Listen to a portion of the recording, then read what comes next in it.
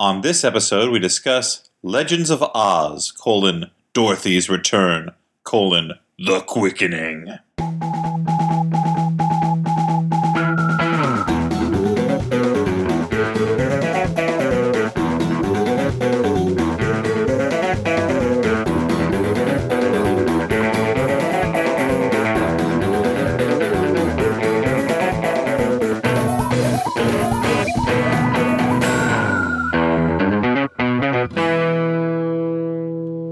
Hey everyone, and welcome to the Flophouse. I'm Dan McCoy. Hey there, I'm Stuart Wellington.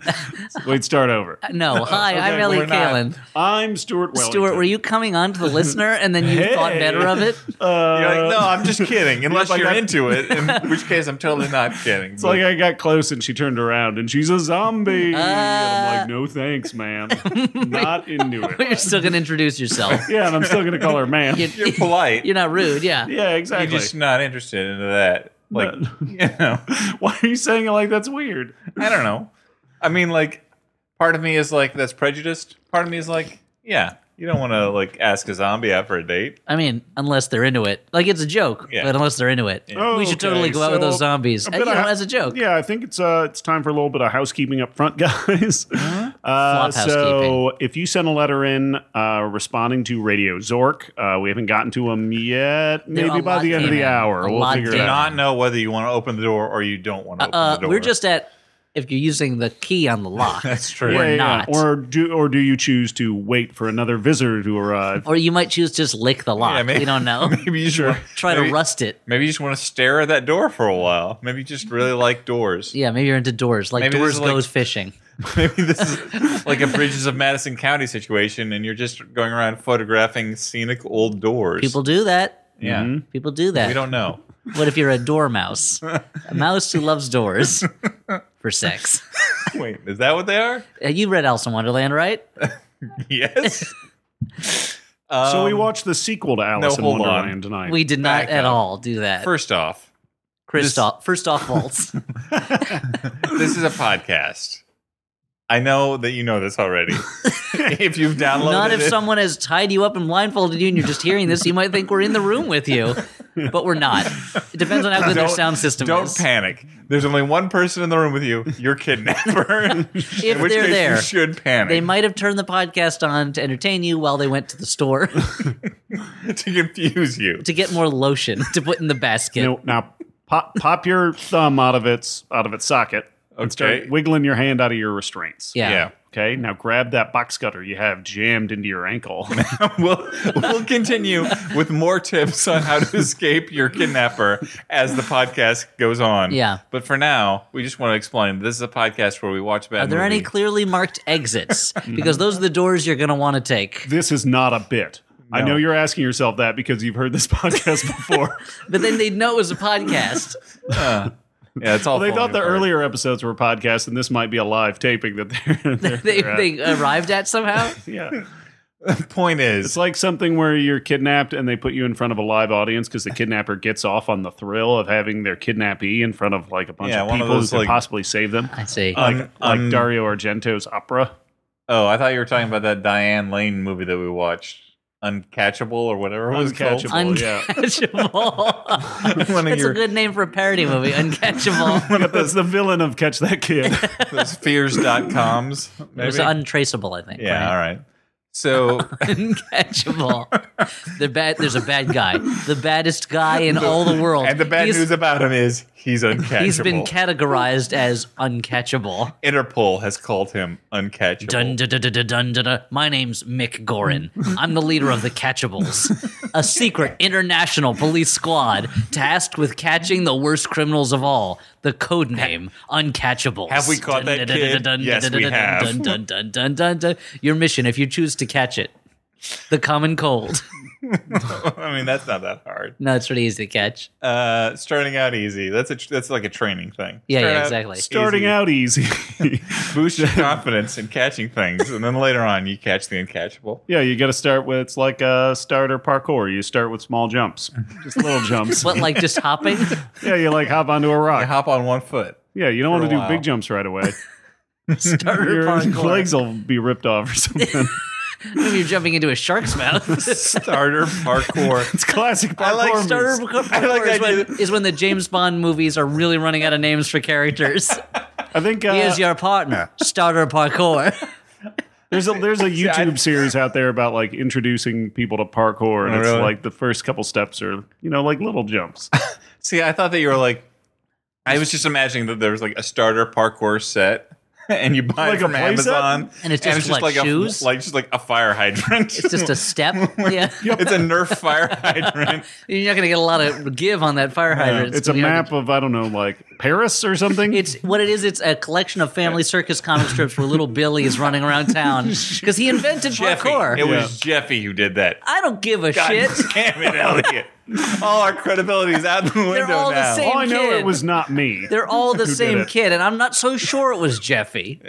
It was I think Jeffy. both of them took a roundabout circuitous routes. Billy's circuitous. Billy's the oldest one. I know he takes over the comic strip sometimes. Jeffy's the one who runs around. Who's the mute PJ's kid the with little kid. who's the girl? And the girl is Girl Fussy. circus. Oh, Together man. they're the catchables. Dun, dun, dun, dun, dun, dun, dun, dun, dun, dun, dun, dun. In order to catch this criminal, we're going to need an uncatchable kid. Get us little Jeffy or Billy or whoever the shit it is. Anyway, so I that mean, started. he's very catchable because you just follow that little dotted line around. But he invented Yep. parkour. He's jumping over Yep. branches. He's underneath We'll have doghouses. to call Slylock Fox out of retirement. But he thought he and Max Mouse? No, he said he died. Yeah, That's why he went he into retired. retirement, Yeah. yeah. Because he couldn't solve the murder of Max Mouse. When he That's been found tormenting him ever since. when he found Max Mouse's empty skin hanging on a coat hook at his house. Untold Stories of the comics page. Oh, Slylock Fox. What? Oh, Wily Weasel or whatever your fucking name is. Will you ever win? Yeah, I mean, Slylock Fox was at the height too because he had just solved the case of Mr. Lockhorn murdering Mrs. Lockhorn. Sure. Really, But what it's if pretty easy. Rose Long time wasn't coming. Rose? He solved the mystery of what makes Fred Bassett funny. Turns out it's nothing. Thing. Um, And when he caught Marmaduke running that prostitute ring. Sure. so point is, we watch a bad movie and then we talk about it. That's Why what would this podcast. you harm a Duke? That's Marmaduke pleading for his life. Yeah, and Slylock Fox just He's shoots like, you him. can talk? All this time, you could talk and you understood that we didn't want you on that chair. This is Howard Hughes all over again. Howard Hughes, famous recluse dog. Yeah, he's a dog with tissue boxes on his feet collecting his urine in jars. He would urinate on things to show his dominance over that area, but he would save the urine. Yeah, at the he'd same save the time. carpet samples of the top floor penthouse of his Las Vegas hotel. Anyway, So we're a podcast that watches a bad movie and then we talk about it, right? and tonight we watched, what was it called? Legends of Oz, Dorothy's Return. The Dorothy's Revenge of Dorothy. Oz, it's a legend? I think it was called. Dorothy 2, Two Shades of Blue. I think it was called Dorothy's Back. Watch out, suckers. Legends of Oz. It was called Legends of Oz: Dorothy's Return. Okay. Now the Which implication sounds like is Dorothy is like the villain. yeah, taking Oz is, revenge. well, maybe Dorothy came Yeah, the back rise and of wanted Dorothy. to build a bunch of condos and went in places, and the Tin Man had to break dance or something. Tear down all the bikini car washes in Oz. All of the, Tear them down. All those I mean, mom and pop bikini. I gotta car say, washes most of the just trying time, to make Boing. most of the time, the bikinis get torn off pretty easily. It's not hard to tear down one of those car washes. buck. Yeah. So, That's the same So now structural this is integrity as the now, bikinis. now we had a big debate over whether we should watch this because I had trouble believing it was released in movie theaters, but apparently it was, and it's got a lot of big name stars. to a Yeah, whopping I like just $3 wanna- million opening weekend, right? look, I just Total box office according to Wikipedia was $18 million. I just wanted to Oh, run wow. this. I just wanted to run this down for you guys. Now, imagine there was a movie. Imagine there was a movie that starred Leah Michele. Should we close our Who, eyes? now who's Leah Michele? She's on Glee, but she also was a big star from Spring Awakening on Broadway. Oh, then I must have seen her in that because I saw that. Oh, so we once again have an actor in the film that I saw on the stage. Damn it. Now, Spring Awakening, Treading the boards. tripping the light, dramatic, in a musical adaptation of a German drama. No, but imagine Awakening. Nung. imagine there was a movie with her. It also has Dan Aykroyd. Oh, Kelsey a huge Grammer. star like Danny Aykroyd? No, Dan Who'd Aykroyd. believe Huge stars like Jim Belushi. Let's just let me James run, Belushi. But let me run it down. You got Dan Aykroyd, you got Kelsey Grammer, Martin Short, Hugh Dancy, Jim Belushi. Oliver Platt, Brian Patrick Stewart, Brian Brian Blessed. Bernadette Peters, Bernie Peters. Tom Kenny. You would think Martin Short. Did you mention Martin Short? I did. But you would think Because he's in it too. You would think this was a wonderful magical movie. No, you would think it was a movie that had a lot of money to spend, and you'd be right apparently. But you'd say okay, That's an impressive It is an impressive roster, cast. like- It's at food fight levels of impressiveness. No, it's There are no it's stars in beyond heaven, that. for they're all Beyond in Legends of Oz. It's got Return. This has Brian Blessed and Patrick Stewart in it. This has noted Shakespearean actors. Yeah, because if there's anything we know about British Shakespearean actors, it's they only make good movies. Never do they take a paycheck to do some crap. I will say this, though. The actors in this movie, for the most part, except for Bernie Peters, really do I don't their... know why you got to call her that. And I like it. Okay, Daddy Pete's. Okay, sure. Bernadette Peters is the one person who is clearly not trying. Everybody else puts a surprising amount of effort into their roles. Yeah, they're really selling this it. material. Martin Short has like 3 songs, Yeah. and he's belting it. Oliver Platt as Oliver Fat. 'Cause His name... he's a fat owl. He plays a character. fat owl. Now, But at one point, he sings a song in like a weird Jamaican accent. kind Like of. Brian Blessed is a jawbreaker-headed judge, and he is easily the high point of this movie. He is selling the shit Wait, you're out of saying that. it's not Patrick Stewart as a talking tree who's been turned into Okay. a boat, telling a bird, "Sing a song for me." That is an amazing moment that I hope that we can come back to. Yeah, so let's talk about what this movie is. Okay, so we all are familiar with the movie The Wizard of Oz. It is, in my It's opinion, about a wizard in Oz. about as perfect as a family movie can be. Like that's just my opinion. Let me go out on a limb here and say The Wizard of Oz is a national treasure. Let me go out on a limb here and say Citizen Kane is a pretty good movie. But like, He said family movie. Would you say Citizen Kane's a family movie? I'm not arguing if it's that. my family, then yes, Sammy loved it. He loves that monologue about the girl with the white dress. Oh, he found it heartbreaking. He thought Joseph Cotton was not too hammy as the older version of Leland. No, Wizard of Oz. Let's just state outright. You guys, I'm sure, love it. I personally have a great deal of love for It's it. a beautiful movie. It's a gorgeous movie. It leaves me in tears every time. Not even like that it's sad or even because of the movie. Just how kind of like flawless to me that movie is for the most part. And you're saying this movie surpassed it in And I'm every saying, way. I'm saying there's a new 58 champion of stars. Oz. Well, you're not left unmoved because you know deep down that it required a sequel. Yeah, well, that's the thing is I'm like, You're like, what about the return? I'm like the one flaw of this movie is it leaves the story too open ended. What if? Like, what's with all these movies and their trilogies? Am I right? Am I right, folks? Is this thing on? This guy knows what I'm talking about. Straighten necktie. Yeah.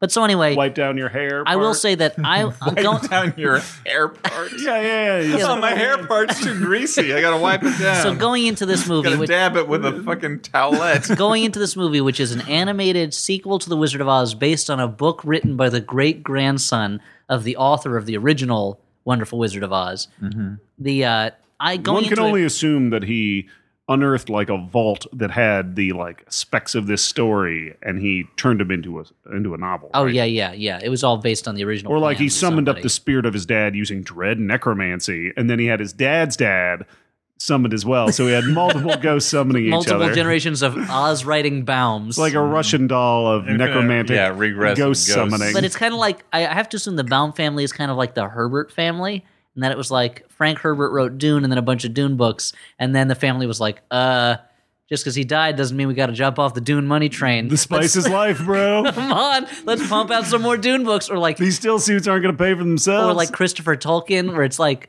I don't know what law it is that says if your dad or ancestor wrote fantasy or science fiction books, you got to keep it going. Like it gives you license. The way that like I have to assume that like Ernest Hemingway's kids were never like, hey, what if the sun also rose again? What if they said good hello again to arms? What about two old men in the sea? There's a lot of fish in that sea. Some of them got to be bigger. There's a lot of old men out there. Like there's something about fantasy series that, or it's like how And the idea that this continues in the bloodline, I guess, like midichlorians or something. The same way that the movie version of War of the World of the Time Machine, not World, the movie version of the Time Machine that Guy Pearce was in was directed by like the grandson of H.G. Wells, as if because he has Wells' blood in him, he knows the story better than anyone else. Anyway, He was going back to that Wells, guys. He went back. is it to that possible to fire you, Dan, and still have you run all the equipment and put the show up online? It's possible. Anything's possible in Oz. So speaking of Oz, so it's based on a book, which is true, but it's the sequel story. So in the land, So after 20 minutes of credits, there's a lot of opening credits because kids love opening credits. And didn't you say that each of the songs would have like an individual credit? Each song in the movie, and there are like 5 of them, gets an individual on-screen credit with the person who wrote that song. One of them is written by Bryan Adams. The rest, I didn't recognize the names of the songwriters. But it's a long credit sequence. There's 2 directors credited. They each get their own title. That it doesn't say directed by so-and-so and so-and-so. It says directed by this guy. That flies off screen. Directed by this guy. I wonder whether like the 2 or 3 scenes that I really actually enjoyed a lot were directed by one guy, and then they're like, "Oh, this guy's too good. We got to fire him off this project." That's probably what happened. For the shitty stuff. That's probably exactly. Let's bring in the shitty guy. So it's a sequel. So the Emerald City. We left it last time with Scarecrow's running the place, as he is in some of the later Oz books. The Tin Woodsman's there. The Lion is there. Mm-hmm. You got Dan Aykroyd as the Scarecrow. You got Kelsey Grammer as the Tin Woodsman. You got Jim Belushi as the Lion. And channeling a great John Goodman. None of them do the voices of the characters in the movie, which is the original movie, which is fine. But they're still doing silly voices, except for Kelsey Grammer, who just kind of sounds like himself. Yeah, exactly. He sounds like Fraser Crane. Or Sideshow Hank Bob. McCoy. Or Sideshow Bob. It's the same voice every time. Yeah, he sounds like his most famous role, the captain in Down Periscope. Not Up Periscope. I got the direction wrong. Something that Kelsey Grammer notoriously never does. Yes. He always knows which way a periscope should The whole go. time I'm listening to this, I'm like, why is Boss running around talking about how he has a heart now? From the hit show Boss, starring Kelsey Grammer. Yep, because you watch it blindfolded. And you're like, who's kidnapped me? We kidnapped you to watch this shitty movie. Why is one half of that Kelsey Grammer Martin Lawrence project doing the voice for this? What was that? I don't know. It was one of those. Are they like TV lawyers or? I feel like it was one of those shows that like was on that Tyler Perry's Head of the Family or whatever the fuck. Wait a minute. Hold on a second. Wait a minute. It was Medea's Head of the Family reunion. It was on that same like idea though. Like they were like gonna just do 100 episodes of it really fast. So it could be sold like in Anger Management or syndication. something? Yeah. Because Kelsey Grammer might have been the producer on that. Like he's produced a couple of black actor shows that are for an African American audience. Yeah. Like there's that one that's called like Girlfriends or something like that. That Kelsey Grammer is the executive producer on. You'd think though that like after like Cheers and Frasier, like you wouldn't have run through all that money already that he has to do like a. What are you talking I don't about? think what runs through the money. Well, no, but like to do like one of those like 100 episode cash-in type projects. One, he was probably the producer, in which case he'd make a lot of money. And two, this is a man with some serious chemical addiction problems, and he has lost a lot of money over the years. That's but anyway, Kelsey Grammer is barely in the movie, so I don't know why we're talking about him so much. I don't know. Apparently, we're just like, come at us, Kelsey Grammer. Come at us. For Come on, aspersions. Kelsey. Yeah, we're real scared of a guy with a name that is Kelsey. Immediately recognizable. I'm kind of scared of that. What is he, a villain? That's Super fair. villain? No, But anyway- he's got a lot of money to Anyway, sue us we're with. literally 2 seconds into the movie. Sure. Our favorite characters from the old movie are in trouble because an evil character called the Jester, who looks just like the Marvel villain, the Jester. Mac tonight. He looks a little bit like Mac tonight at one point when he turns into a crescent moon. And later he has an Later he's exaggerated lipstick smile on him, like the jokester, as Stuart calls him. No, he's Played a real. by Keith Ledger. He's a real. He's a real in the Dark Knot. joke. He's a real jokester Harley Quinn combo at the end of the movie. Knotts impression. Don Dark Knotts? Knots, yeah. I'm not the villain you need. Wait a minute. That's why would he go Am I that? with the villain I need? Harvey Dent, can we trust him? I've had a little to drink tonight. Dark Knot. The Dark Knots. Somebody make that poster. And you know it's going to be Don Knotts with his mouth in a perfect circle, like, oh. The incredible Mr. Dark Knight. What does it say about that movie that I remember? That I liked it a lot, and I can remember almost no dialogue that Batman has in the whole movie, except for Harvey Dent. Can we trust him? Which I think I'm just remembering from that Pete Holmes video. Anyway, the Jester has stolen the broomstick of the Wicked Witch of the West, which I guess has some sort of eldritch non-Euclidean power in it. Yeah. And he has the flying monkeys at his command, and he has some kind of glowing globe of powerful energy magic. So what's his deal? What's his jam? It turns out later that he is the Wicked Witch of the West's brother, and she put a curse on him that made him a jester, and he wants power now. So are they kind of like... And he turns people into marionettes. Are they kind of like... Are the witches and warlocks of Oz, are they kind of like the Drow Society in Forgotten Realms, where the males are not allowed to... they're forbidden to practice magic, Elliot? Well... You asked me a question that I have no idea how to answer. I have neither the grounding in the Oz books nor the grounding in Forgotten Realms. So I'm going to say yes, I guess. Okay, interesting. It does seem that Elphaba or whatever her name, Elphalbador, what's her name in Wicked? Elphaba? Elphaba? Some 14-year-old girl write in and tell me what the character's name is in Wicked. Yeah, Wicket, the Ewok musical. But she has the Wicked story. Yub. But it's a hit Broadway musical called Yub! And it's an Ewok musical. Yub? So, two thumbs Yub. By the way, says the dead Siskel and Ebert. We've reached the point in the podcast to give another tip to anyone who's been kidnapped. So, open up the window in the bathroom of the place where you've been kidnapped, so your kidnapper thinks that you've gone out there. Pull a good deed on him. But instead, go out through the other exit. Or hide in a closet. Here's another thing to remember. Exit through the gift shop. That's how you can escape a museum or a captor's lair. Yeah. Uh-huh. That's how... And it gives you access to overpriced, I don't know, shirts. I mean, that's the thing. If you're Mr. Brainwash, you're going to do very well. You're going to want a souvenir of the time you were kidnapped. Maybe like a zoo book? A zoo book. Yeah, subscription-only magazine zoo books. Or like a Zoobly No, zoo you book. can get those zoo books in gift shops of zoos. Can you? Yeah, I only got it through the mail because I was a big zoo book subscriber as a kid. And I got to tell you, there's a problem when you subscribe to it for years as a kid because there's only so many issues.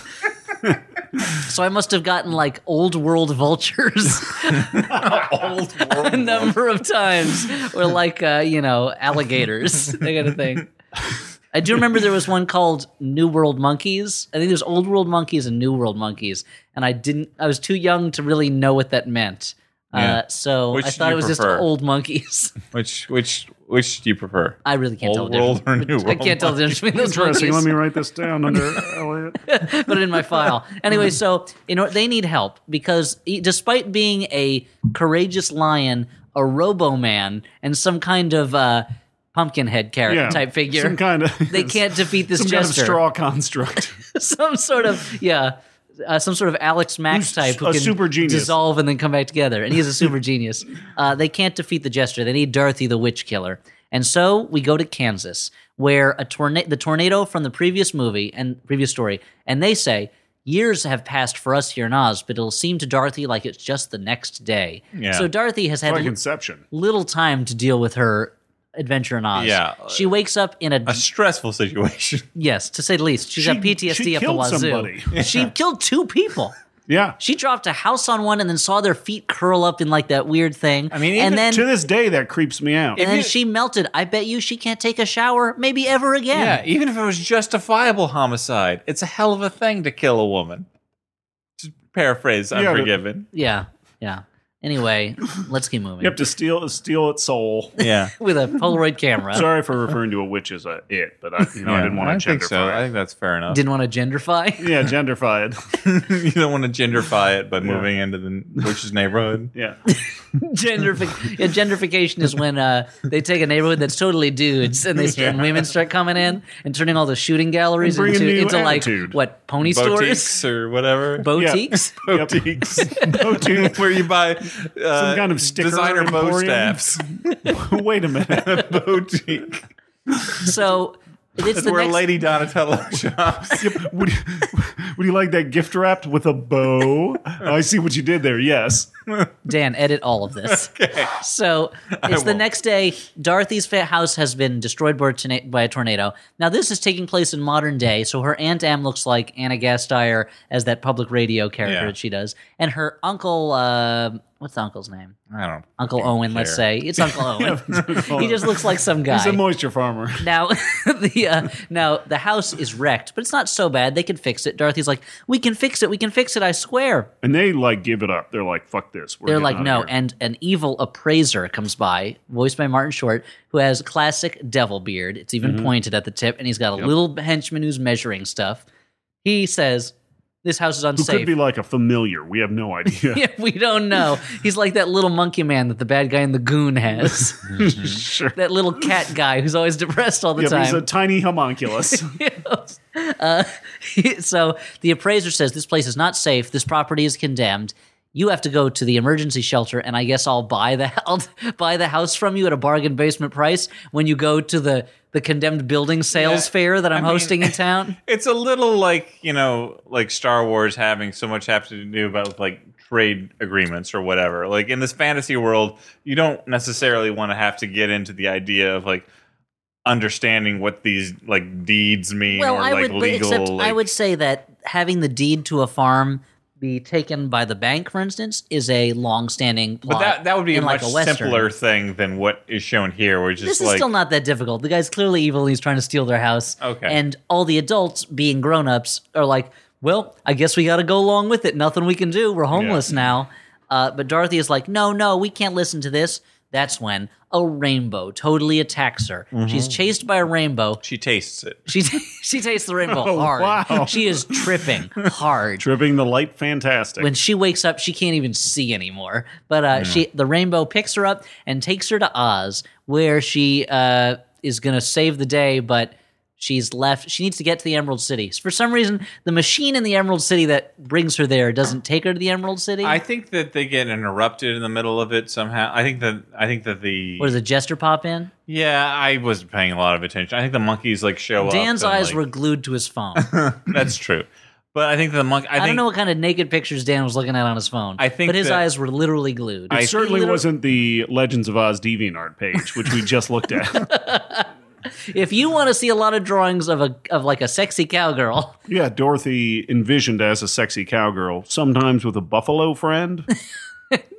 But rarely wearing pants. Oh, never. No, I will admit I was not paying attention. Some of it was I was examining the Wikipedia page to see the storied history of this production. But at that point, I think that the villains came in and interrupted the rainbow ride. It, so the rainbow deposited Dorothy where she should not have been. She landed in a forest where she met her first new character, aside from the jester, Wiser, who is an owl whose character trait is that he is extremely fat. He is super fat. He is gargantuously fat. Imagine the fattest owl you've ever seen, and then quadruple it. And then add 100 more owls to it. Sure.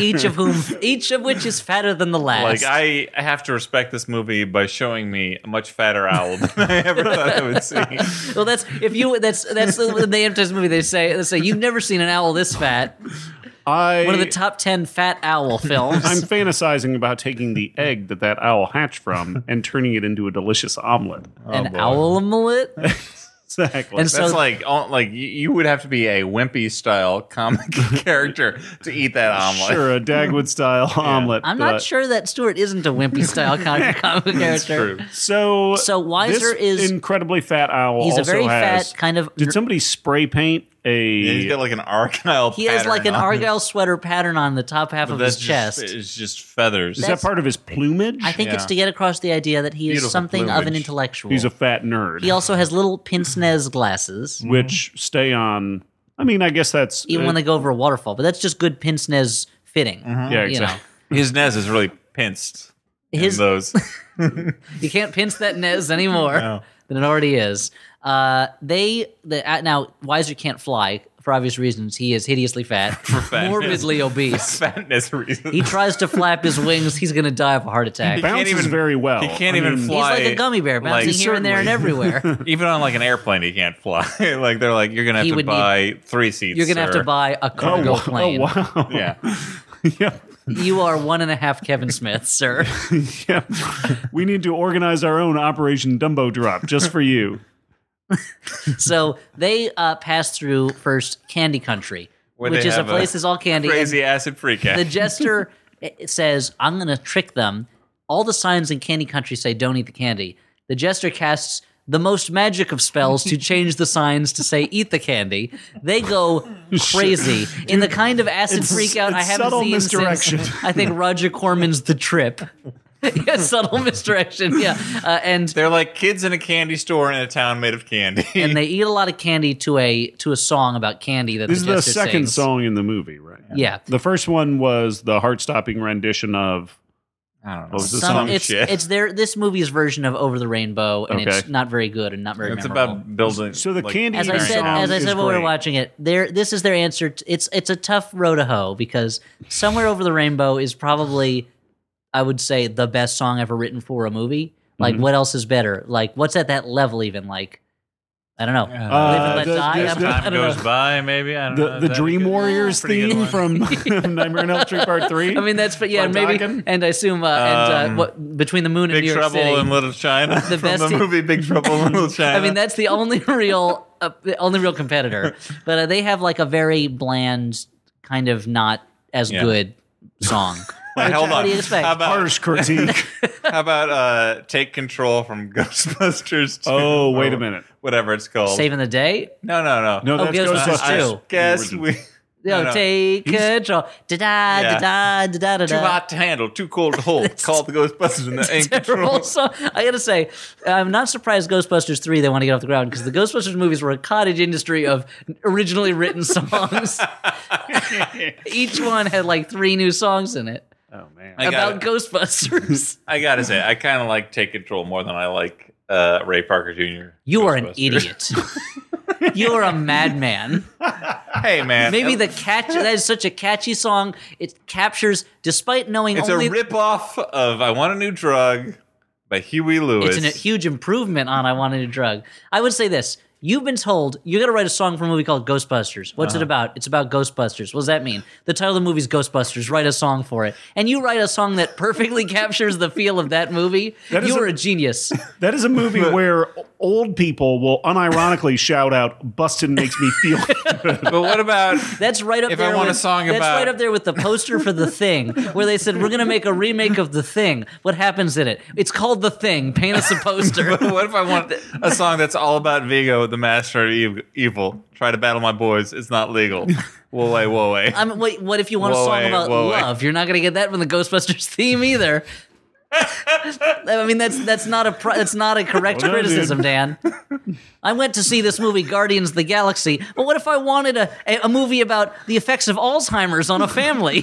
Well, then this is not the movie to go to. What if I wanted a Duplass Brothers style low key comedy? Nobody goes to a movie theater and argues. I went to go see Phantom of the Paradise, but I wanted to see an animated film about a young deer that grows up. Well, that's not a fair criticism. You knew perfectly well going in that was not the movie you were seeing. To request a song about Vigo of Carpathia from a movie that does not feature that character is ridiculous on its face. Even so, sir, I was demand my money back. Sir, I will give you no refund and you are banned from this theater. All right, a free popcorn then. I know you have no negotiating platform right now. A small Coke. Will you should just give him the small Coke. will you take this promotional lobby card for the film Pure Luck starring Martin Short and Danny Glover if it will get you to leave? I will. No, I have It's to the apologize. scene where Martin Short is puffed up from a bee sting. Don't show it to children, it will frighten them. Now, assistant manager Stuart, you had something you wanted to say. I was going to say the postcard is from it's the missing edge. the U because the U, I guess, fell out of the title Pure Luck and landed on somebody's head, I guess. I don't know. So it says P. Ray Luck. And it landed on Martin Short's head, but somehow that helped him solve the mystery. I don't know. I didn't see the movie. And as someone who saw the movie, can't answer any questions either. I know that it ends with Martin Short Somebody about told me it was a comedy. I don't know. I think they're lying. Okay. Now, is he playing the same character in this in Captain Ron? That's what I want Not to know. at all. Not at all. They are brothers. Wow. Twin brothers. And they're the sons of They're the twin They're sitters. twin and they're the sons of the Martin Short Both- character I from mean, Three they are both- Amigos. Bodybuilders. Oh, man. Fuck the fucking Pixar theory. I want this unified theory of Martin Short All of movies. Martin. So how do we fit Jack Frost The from the Martin Santa Claus 3 Short-averse. into this? I don't know. I do know that this movie that we watched tonight is part of the Martin Shortiverse. It is. Somebody at home needs to make the family tree of how all of Martin Short's characters are connected. How is Clifford related to Ed Grimley Jr.? How is his character from Inherent Vice related to what's another Martin Short character? His character from Arrested Development. Yeah, Yeah. Where he's the like... He's got the weird bodybuilder guy, the old Yeah. bodybuilder. I forgot about that character. Not one of their stronger moments. Ironic because he's a very strong character. Okay, so they eat the candy. They're arrested by. Let's get guy. back to the movie. Seems like a very sweet man. So after this trippy dreamscape They are arrested for eating the candy by featuring Marshall. floating jester heads, By our next big character, Marshall Mallow, who is a Marshall some kind of a rap star. yeah, he's Marshall. Marshall. He grew up at eight Mallow, the bad part of Candy, Detroit. And he wins a lot of rap battles. Detroit, dude. Detroit. Now, Marshall Mallow is the by the book, Hugh Dancy voiced marshmallow military policeman who arrests them with his chocolate cops that we couldn't tell if they were dogs. They had mustaches. He takes time out from his relentless pursuit of Hannibal to arrest these miscreants. Yep. He's like, yeah, this is my design. Yep. A world of candy. People eating the candy. His specialty is I catching arrest them. crooks who eat things. Crooks, I imagine he doesn't want them to eat it because that Candyland is the elaborate serial killer plot. Like, because every serial killer goes after, puts on these elaborate pageant productions. This guy he turned all his victims into candy, and that's the scene of the crime. Yeah. Nothing, I mean, I love that show, but nothing beats ridiculousness like the idea of Lance Henriksen as an old man just climbing a ladder to build a totem pole of bodies that's like 25 feet high. No, you can't believe that this exists in a real world. It exists in a crazy in the crazy high opera world of Hannibal. The Thomas Harris universe. The Harrisverse, Yeah. in which Hannibal and Black Sunday both exist in the same universe. No kidding. A book I read part of. Now, they're brought before Judge Jawbreaker, played by Brian Blessed, a judge with a jawbreaker for a And head. dare I say, I mean, he's competing with Patrick Stewart, but he might be the finest work in this movie. Yeah, sure. He really puts his all into the Jawbreaker character from the one scene he's in. Yeah. Now, here's the thing I'll give this movie credit for. They had references to real life culture, pop culture things here. They have a jury of their Peeps, which is a jury box full of Peeps. Yeah. There's the peanut galleries made of circus peanuts, and yet it kind of worked. Yeah. They didn't go too far with the references. No, this scene I wasn't would like a say Mr. is the Goodbar. best scene in the movie. I was half expecting it to be like all like knockoff Shrek jokes. And Yeah. it surprisingly wasn't. Yeah, I thought if this scene was about them in Candy Country, or if this movie was about them in Candy Country, might not have been a terrible movie. Unfortunately, they leave Candy Country pretty quick. Jawbreaker sentences them to death. Is hilarious. That's when they ask their names. Dorothy In a says, children's movie, I mean, they're going to get killed that's for eating candy. And It feels like, they're full of threats. the fat owl character is like, I guess it makes sense at this point. I've Yeah. eaten so much I've candy. eaten like, so much candy. I Look, deserve it. I've escaped. It's the same way I feel the day. Finally, I can find sweet release from this fat prison I live in. yeah. Someday, I'm going to be given a ticket for jaywalking in New York, and I'm going to be like, you know what? You got me. I've been doing this for Yeah. 15 years. It was bound to catch up with me eventually. Yeah, I sentence cannot me to fight death. this. Sentence me to death. So Owsley is like, hey, you know what? I did the crime. I'm going to do the time, and the time is eternity because I'm going to be dead.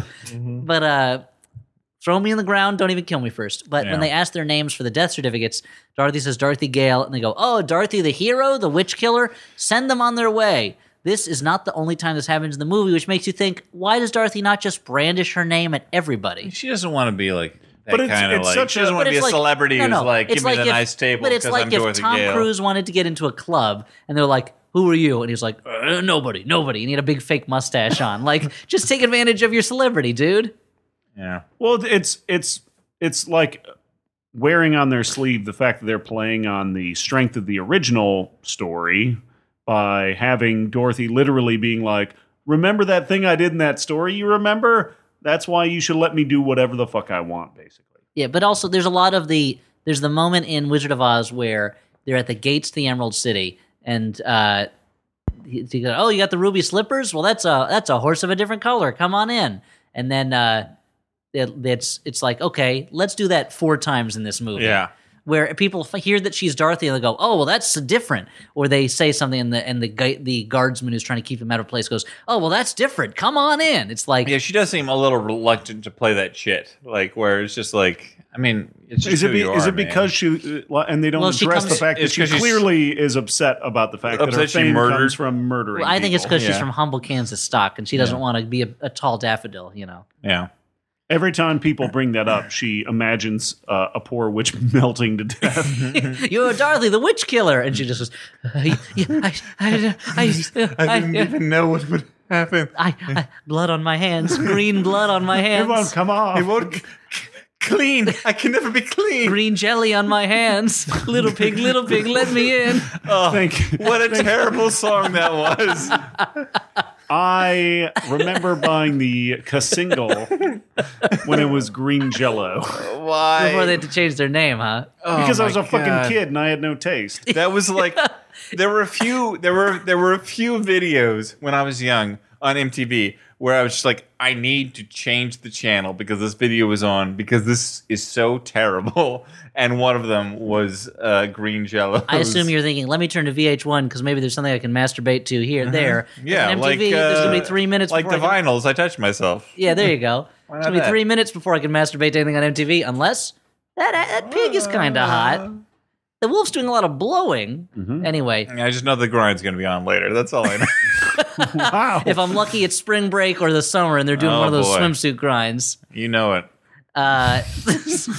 So Marshmallow joins them on their quest to the Emerald City, so that Marshmallow, he can find the missing general. He has them, as you said, he has them dead to rights. Yeah, he caught them. They are guilty, and yet they get to go free because they're white. And Marshmallow is also white, white, yeah, and yeah. it's a white law structure, you know. But anyway, he says, "Well, I have to go find General Candy Apple, my commanding officer." Turns out Candy Apple's been kidnapped by the Jester. I'll go A with little you to the bit of Emerald dramatic City. irony for us because we know that he is currently turned into a weird puppet. Yeah, let's keep. Okay, we'll just continue. Let's zoom through this because we take it so Yeah, long. we have They gone then- way long. They go through the dainty China country where they pick up the China princess who's rejecting potential suitors for her hand, one of whom is played by the guy who did the voice for Invader Zim, so that was fun for me because And I'm a Tom big Kenny fan of that was show. another of the Tom suitors. Kenny's another suitor. They took the great cartoon voice actors and just kind of shoved them in one scene for a And moment. there's a weird, great moment of shattered porcelain people, like faces still Yeah, moving just around. still and singing doing on the stuff. ground. Yeah, where good it's like nightmare it's like a fodder. weird like Gilliam film. Like again, another pretty good scene in the middle of the movie. Like the middle of the movie has a few good scenes. I'll tell you why. And they're Because sandwiched. they're going through these like crazy worlds Yeah. that each have an interesting hook about them. Yeah. And then they're out of there. They go fast. After the dainty China country scene, they don't do that again. They're like they build a boat out of a tree. Well, they build a go boat over out of water. like let's not Okay, well, gloss let's it over. keep They going. build a boat out of Patrick Stewart. They go to get the where they need talking to go. tree area where Dorothy took the apples in the first Wizard of Oz, and she wants wood to build a boat so they can go down a river to get to the Emerald City. And the one tree volunteers, and it's One an Tree old. It is on a hill, I guess. An old tree played by Patrick Stewart who's tired of sticking in one place and wants to see the world before he dies. A giving tree, if you will. They build a boat out of him, which is kind of frightening because it's just got that big tree head on the front. And later, soldiers are walking out of his mouth. Like it's, but he's But he's charming like- because it's Patrick Stewart. But he's like, I mean, apparently he's still alive once they cut him down. I don't know what the other trees are worried about, But he's like, I'm old. I'll tell you what they're worried about. I've make a boat out of me. I want to Dan, see the world. They're all agoraphobic, okay. and they want to stay in that little patch of ground. Yeah, all right. Now, Yeah, his they name want to is have their little Tug. fucking Entmoot hanging out. His name is Tug, and it's weird the tree is named Tug before he became a boat. That's a boat's name is Tug. He should have been called, like, Yep. Branchy. Or Treebeard. Doesn't he 'Cause change his name to Tank or Tonk or later something? on. But now, they get to the Emerald City after falling over a waterfall. In the process, The China girl gets broken. China right? Girl gets shattered into pieces. But Marshmallow Man takes some fire and melts little bits of his marshmallow body. Yep, And in the uses most a glue. Rambo Her- 3 moment of the movie. Glues her back together. And I mean, he- that's number one. That's not very good glue. Well, he sings a song about being in love Wait, with have her. you ever tried it, dude? Marshmallows are sticky, dude. Deal with it. I mean, for a Deal s'more, with it. not Deal to, with like, it. The put, like, reason a they're called China lady, marshmallows like a because living marshes are sticky. They're not desert mallows. All right, fair enough. It's very sticky. Maybe it's just a temporary measure till they can find some Oz crazy glue. Yeah. But all we know is gluing her pieces back together brings her back to life. They're in love despite the obvious differences. He serves the The army. obvious size differences. We had a lot of discussion while we were watching this movie. Not a lot. We had a little bit of discussion Fair amount. about Yeah, how, we drew a bunch of fucking diagrams. about how these just wanna- characters might indulge in the physical, the act, physical of act love. of love. I'm just saying. I was going to say their main problem is that he's the soldier of a different nation.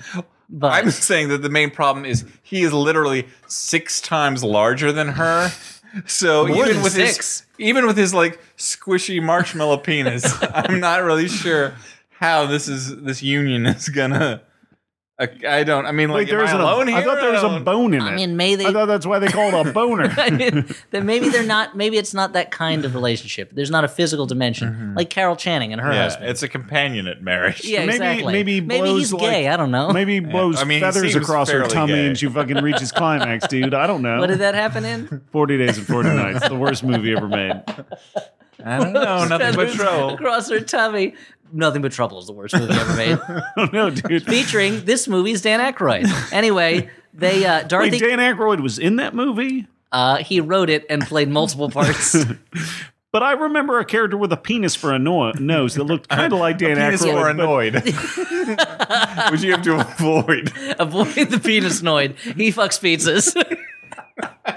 That's how it happens. That's what he does. Like Tony Millionaire. That's how you get more pizzas, though. Wait a minute. Like, that's the only Tony way. Millionaire was in Big Sausage Pizza? No, he. The sad thing, though, like, if you want more pizzas, the only way is to fuck pizzas and then have little pizza babies. Yeah, they're the called only pizza way. bagels. That's Yep, how you and make then, pizza like in Back to bagels. the Future 2?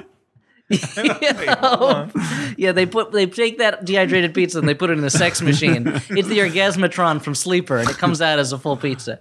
Anyway, Dorothy goes to the Emerald City. She confronts the jester who, like, captures her, whatever. I don't even cares? remember. Wiser the owl overcomes his fear of flying to Yeah. go help her. Everybody else goes to help her. There's that great scene that we talked about where all of a sudden there's like just a cut back to Patrick Stewart where there's a bird on his nose and he goes, "Sing me a song," which is It the is- best part of the movie. It sounds like, like Patrick Stewart was just kind of speaking to himself, and they decided to put it in the movie. Like he's still mic'd.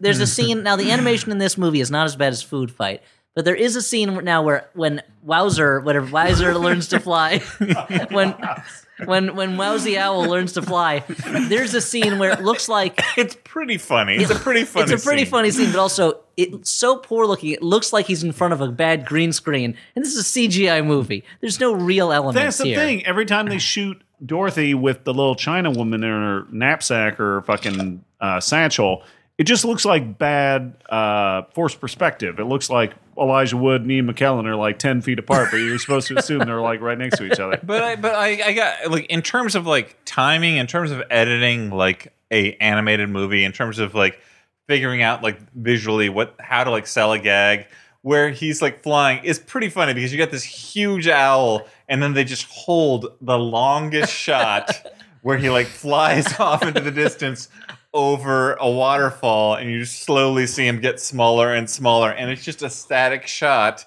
and it's a choice that I feel like in a bad somebody movie made a you- choice, you yeah. wouldn't normally see that Yeah, kind no, of I like, mean, there are a couple moments in this movie where you're like, oh, that's not terrible. yeah. But mostly it's just kind of a bland, boring movie. So let's skip through it. They confront the jester. who, as far as I'm concerned, never really feels like an Oz character. He has his magic staff with like a magic orb on the top, and Dorothy's having trouble stopping him, except the Jester is really his worst enemy. Dorothy and the other heroes kind of stop dealing with him for a while during the climax, as the Jester chases his magic orb across rooftops and down like pipes and things like that. Yeah, well, they deal with the problem through the violence of attacking enemies with candy. That's when Tug comes in. Tug the tree boat is now a tank, and he calls himself Tank. And he comes in with some soldiers from Candyland, and they're just shooting candy at flying monkeys, and it is relatively violent. Mm-hmm. Yeah. And there's a scene where... If you consider monkeys being covered in candy. but there's like, the Scarecrow turns the Tin Man's head into a gun and is working at like an old machine gun with a crank, and there's a part where there's just a shot of the lion blasting people with I don't know what out of a candy cane. It gets weirdly It's pretty shooty. great because he's like kind of turning slowly in slow motion, firing these jelly beans, I guess, indiscriminately. And then it cuts to a shot of one monkey getting hit with multiple jelly beans. And there's no way, because he keeps aiming them in different directions, there's no way they're all hitting the same monkey. Well, they're monkey-seeking jelly beans. Oh. There's a big tornado that the Jester summons to get rid of Dorothy, and he yada, almost yada, gets sucked yada. into it. Dorothy, A bunch of soldiers march out of the tree tank's mouth. Yep. They've just been hiding in his gut. And the soldiers, if the China soldiers get broken, they're still alive and still moving. And if the chocolate soldiers, if their heads come off, they're still walking around moving. These are hideous, zombie automatons at this point. They should not be. Dorothy, through the power of, I guess, being a good person. They're like golems. Yeah. They're chocolate golems, which are given out Delicious. every year by Jewish parents to Jewish children on the holiday of Golemos. Or a Yum Golem. Yum Golem is the day we celebrate how yummy golems are. How much gelt do those cost? A lot, because you've got to melt it down to make your golem. Oh, okay. Luckily, Gelt is the worst tasting chocolate in the world. So you don't mind melting it down. No. So Dorothy uses the power of her being a good person, I guess, to break the staff, and she throws it in tornado. The Jester jumps into the tornado to get the Yeah, staff, he dies or something. and we see no more of his wicked, hilarious ways. Everybody who was a marionette, because he turns people into marionettes, turned back okay. Everything's fine. Dorothy goes home. She reveals that the fake appraiser who's buying everybody's houses for a song is in fact an imposter. The police arrest him, and over the end credits... he's been playing he's been playing multiple roles, multiple identities, like a Dr. Henry Holmes. Yeah, Like a hilarious Dr. Henry Holmes. he's like a regular... I don't know. Can't even think of it. Yeah. Guy who pretends to be other guys. Yeah, that guy. You know that guy? Who Pretend pretend he's a regular Catch Me If You Can. Yeah. Anyway, so Uncatchable. What if the Uncatchable team goes after Catch Me If You Can? Now that's a team up. Now That's they not are, a team up. That's a. It's like a Frankenstein versus Godzilla type thing. Yeah. They're fighting each other. Wait a minute. That's hold the on. scientist fights Godzilla. Thank you. Seems pretty easy. Does he just create a Godzilla giant just steps on him undead and then- monster out He of sews together the corpse of giants, the corpse of giants into a a giant bunch of monster. Migos or Of- whatever the fuck? He sews Yeah. together the corpses of all of the Mogus? Giants football team. To make one hideous football mass. Yeah. And With Phil Simms as the Godzilla head. eats it and it gives him brain damage or something. That's and terrible. And It's it's a terrible horrible. movie. Anyway, and Godzilla has to deal with a lot of debilitating health effects later in life. More sad than it is thrilling. Yeah. So Dorothy, and over the end credits, Dorothy helps them rebuild the town as a song plays.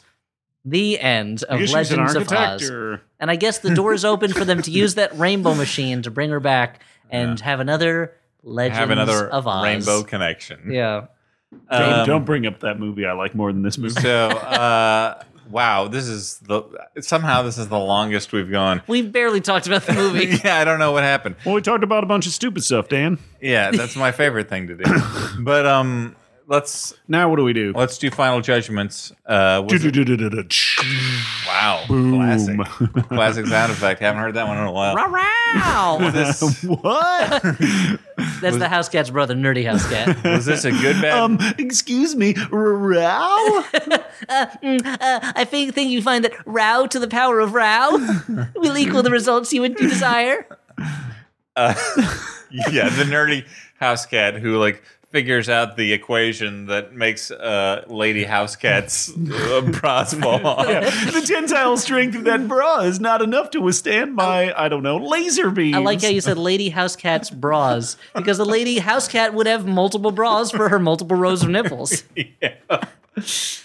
Not attractive Erotic. by human standards, but to a cat, very beautiful. Less than 6 breasts would seem strange. Amazing. So final judgments, everybody. This is the part of the podcast where we You okay, Stuart? No. I've never seen anyone choke to death on laughter before. and cores where we judge the Silver movie. bullet to the head. We judge this movie finally, which is to say, was this a good bad movie, a bad movie, or a movie you kind of liked? I'm going to start.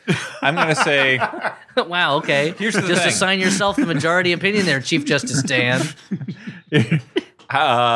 the first and last third of this movie, bad movie. The middle third of this movie, I kind of liked it. I kind of like there's a weird sort of magic to the middle part of this movie that the rest of the movie did not sustain. And that's what I have to say about that. Stu, what do you have to say? I'm going to say this is a bad movie with the caveat that it is not nearly as bad as I expected it to be watching the trailer. This I'm is gonna not go like with a Stuart food, on This that. is not a Food Fighter and Oogie Look. This Well, was I at remember best, seeing the at best trailers. bland and boring. I remember seeing the trailers in the theater and being like, "What the fuck am I watching?" Because I assumed it was like a D grade Shrek ripoff, and it was not nearly that bad. Well, and this was also like put out by like Sunshine Media or something. Something that sounds like a made up shell corporation. Summertime entertainment. All right, yeah. Some and kind of this is Kelsey also- Grammer Yeah, owned business. This is just summertime And entertainment. it's like guys. it was a US it was a US India co-production. Like it's a movie that you would think would be like crazy bonkers bad, and it's just like meh. And like even I would say like the best I can say about it is like as a huge Wizard of Oz fan, I never felt like this is You didn't think that anyone was urinating on Frank L. Kind Baum's of. grave? L. Frank Baum. L. Frank, sorry. But Frank L. it Baum didn't is feel a like completely different guy. it didn't feel like a desecration. It just kind of felt unnecessary. Sure. Yeah, so it's great.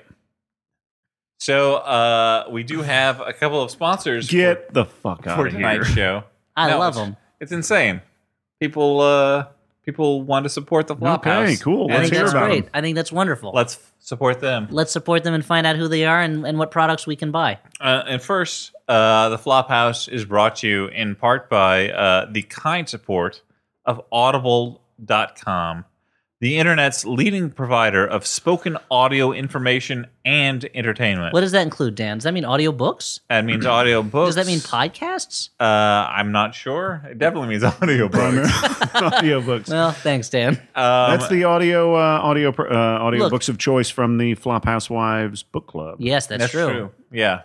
Our lovely wives have a book club, which is a thing that they do when we're being assholes in Doing this. apartment, doing this, and they don't want to be around My us. wife uses Audible. Yeah. And she really likes the fact that if she doesn't like a book, she can return it. There's Yeah. a lot of really great things about Audible. Excellent. Well, and Audible is offering Flophouse listeners a free audiobook and a free 30-day trial membership. Just go to audiblepodcast.com/flop and get a free audiobook of your choice now at audiblepodcast.com/flop. But we're also sponsored this week by Squarespace, the all-in-one website platform that makes building your own website simple and easy. If you need a website, And you do. why not make it simple and easy? Yeah. Let's face it. You need a website. Why not? Why make it difficult and hard? No. I mean, those words mean the same thing, but But with different intonations. make it simple You and never easy. say you're totally difficult for a girl. Yeah, Sure. I don't know what that means. You but never say you're making me so difficult. Yep. You use the Okay. other word. That seems okay. I'm not sure what Squarespace thinks of that being in the middle of the ad, but Look, what we're saying is Squarespace takes something that could be really hard yeah, and makes it really easy. makes it easy. Mhm. They've been a big supporter of the Flophouse podcast. They have them out. been. They certainly haven't. Squarespace has beautiful templates, integration with Google Apps Oh, those templates are making me difficult. and Getty Images, and it has responsive design, which means it doesn't matter. You're looking at it on your your laptop. You're looking at it on your phone. You're looking at it on your iPad. Yeah. Looks great no matter where you're looking at these websites. For a free trial. You don't have to set up a whole new website for every medium, every device. No, that would be foolish. Yeah. Use Squarespace instead. For a free trial and 10% off your first order, go to squarespace.com, enter the code FLOP. Squarespace, start here, go anywhere. That's FLOP. My advice, go to audible.com, use the code to get a book, start up your account there, listen to it while you're setting up your website through Squarespace. Mm-hmm. Yeah, your Flophouse podcast write about fan the book page. on your new webpage. There is a dearth of Flophouse fan pages. There's, of course, the Flop Wiki, which is great. Yeah. And the Where's Flophouse recommends page. But I go to the Boomis Flophouse ring. Yeah. There's nothing there. Yeah. Do people even have web rings anymore? Are there even... What's a web ring? It was just a bunch of linked sites, and you could click between them. Is there even any deviant art about the Flophouse? That is a dangerous door to open, and I'd rather we not go through it. A Flophouse fan site is one thing. We don't need more pictures of us and the house cat having sex with each other. I'm Jesse Thorne. I'm Jordan Morris. The federal government has millions of dollars in programs and opportunities that you need to seize today. You're a taxpayer, right? Well, then you've got it coming. Thanks to Uncle Sam, you can get grant programs for veterans, Postage stamps that'll ensure your mail gets there in a timely fashion. fruit for you and your family. Childcare for your children that turns them into super soldiers. Get $1 million to open your own lake. Useful power tools that are easy on your soft, delicate hands. Your own personal radioactive brick. More sexual attention from everyone at the used bookstore. Greyhound tickets. Soft, gentle kisses from TV's John Goodman. A real narwhal. Athletic socks filled with stew. A valuable pamphlet on millet. Your father's approval. Don't wait. Right now. For all of this and more, drop us a line. Jordan Jesse Go, 123 iTunes Street, or wherever you download podcasts. Okay, Dan, what's next? So, I have a few... Do you want to use this chance to talk about some of our other great podcasts on our Maximum Fun network? That actually would be a good thing to do at this point. Thank you to our network, Maximum Fun. You can go visit them at MaximumFun.org. Yep. We've got a lot of great podcasts on the same Maximum Fun network. Such as Jordan Jesse Go. Perfect. You got Judge John Hodgman. You got Judge John Hodgman, our Nemesis podcast. Yeah. Yeah, listen to it, but be mad when you listen to it. The Adventure Zone. Shake your fist. My Adventure brother, Zone, brother and yeah. me. Sawbones. Get a room, my brother and me in the Flophouse. You got your Wham Bam Pow. Your Lady to Lady. Pop Rocket, right? Yeah, a lot of great Did you podcasts. say Adventure Zone? I did. Oh. Bunker Buddies. Did you say Bunker Buddies? No, Stuart did. I just said it. Did you say my brother and me? Those were What about Hey. Sawbones? Did you mention that? Get a room, my brother and me in the Flophouse. Okay, but the point Literally. is, go to MaximumFun.org, check out a lot of great shows on our network, and enjoy them. Because that's what they're for. They're for you to Yep, enjoy. Not for, I guess, information purposes. No. If you want to use them for information purposes, you will be sorely disappointed. A lot of them have more information than this podcast. Well, sure. Like Sawbones has information on it. Yeah, no, that's true. There's actual medical information to be had there. I mean, you probably... I fired my doctor. No, that I just listened to would not Sawbones. do Oh, wow. that. I would not do that. I set him don't on fire. recommend that. I said, physician, Fired him out of heal a thy cannon. fucking self, and I tossed a match at him.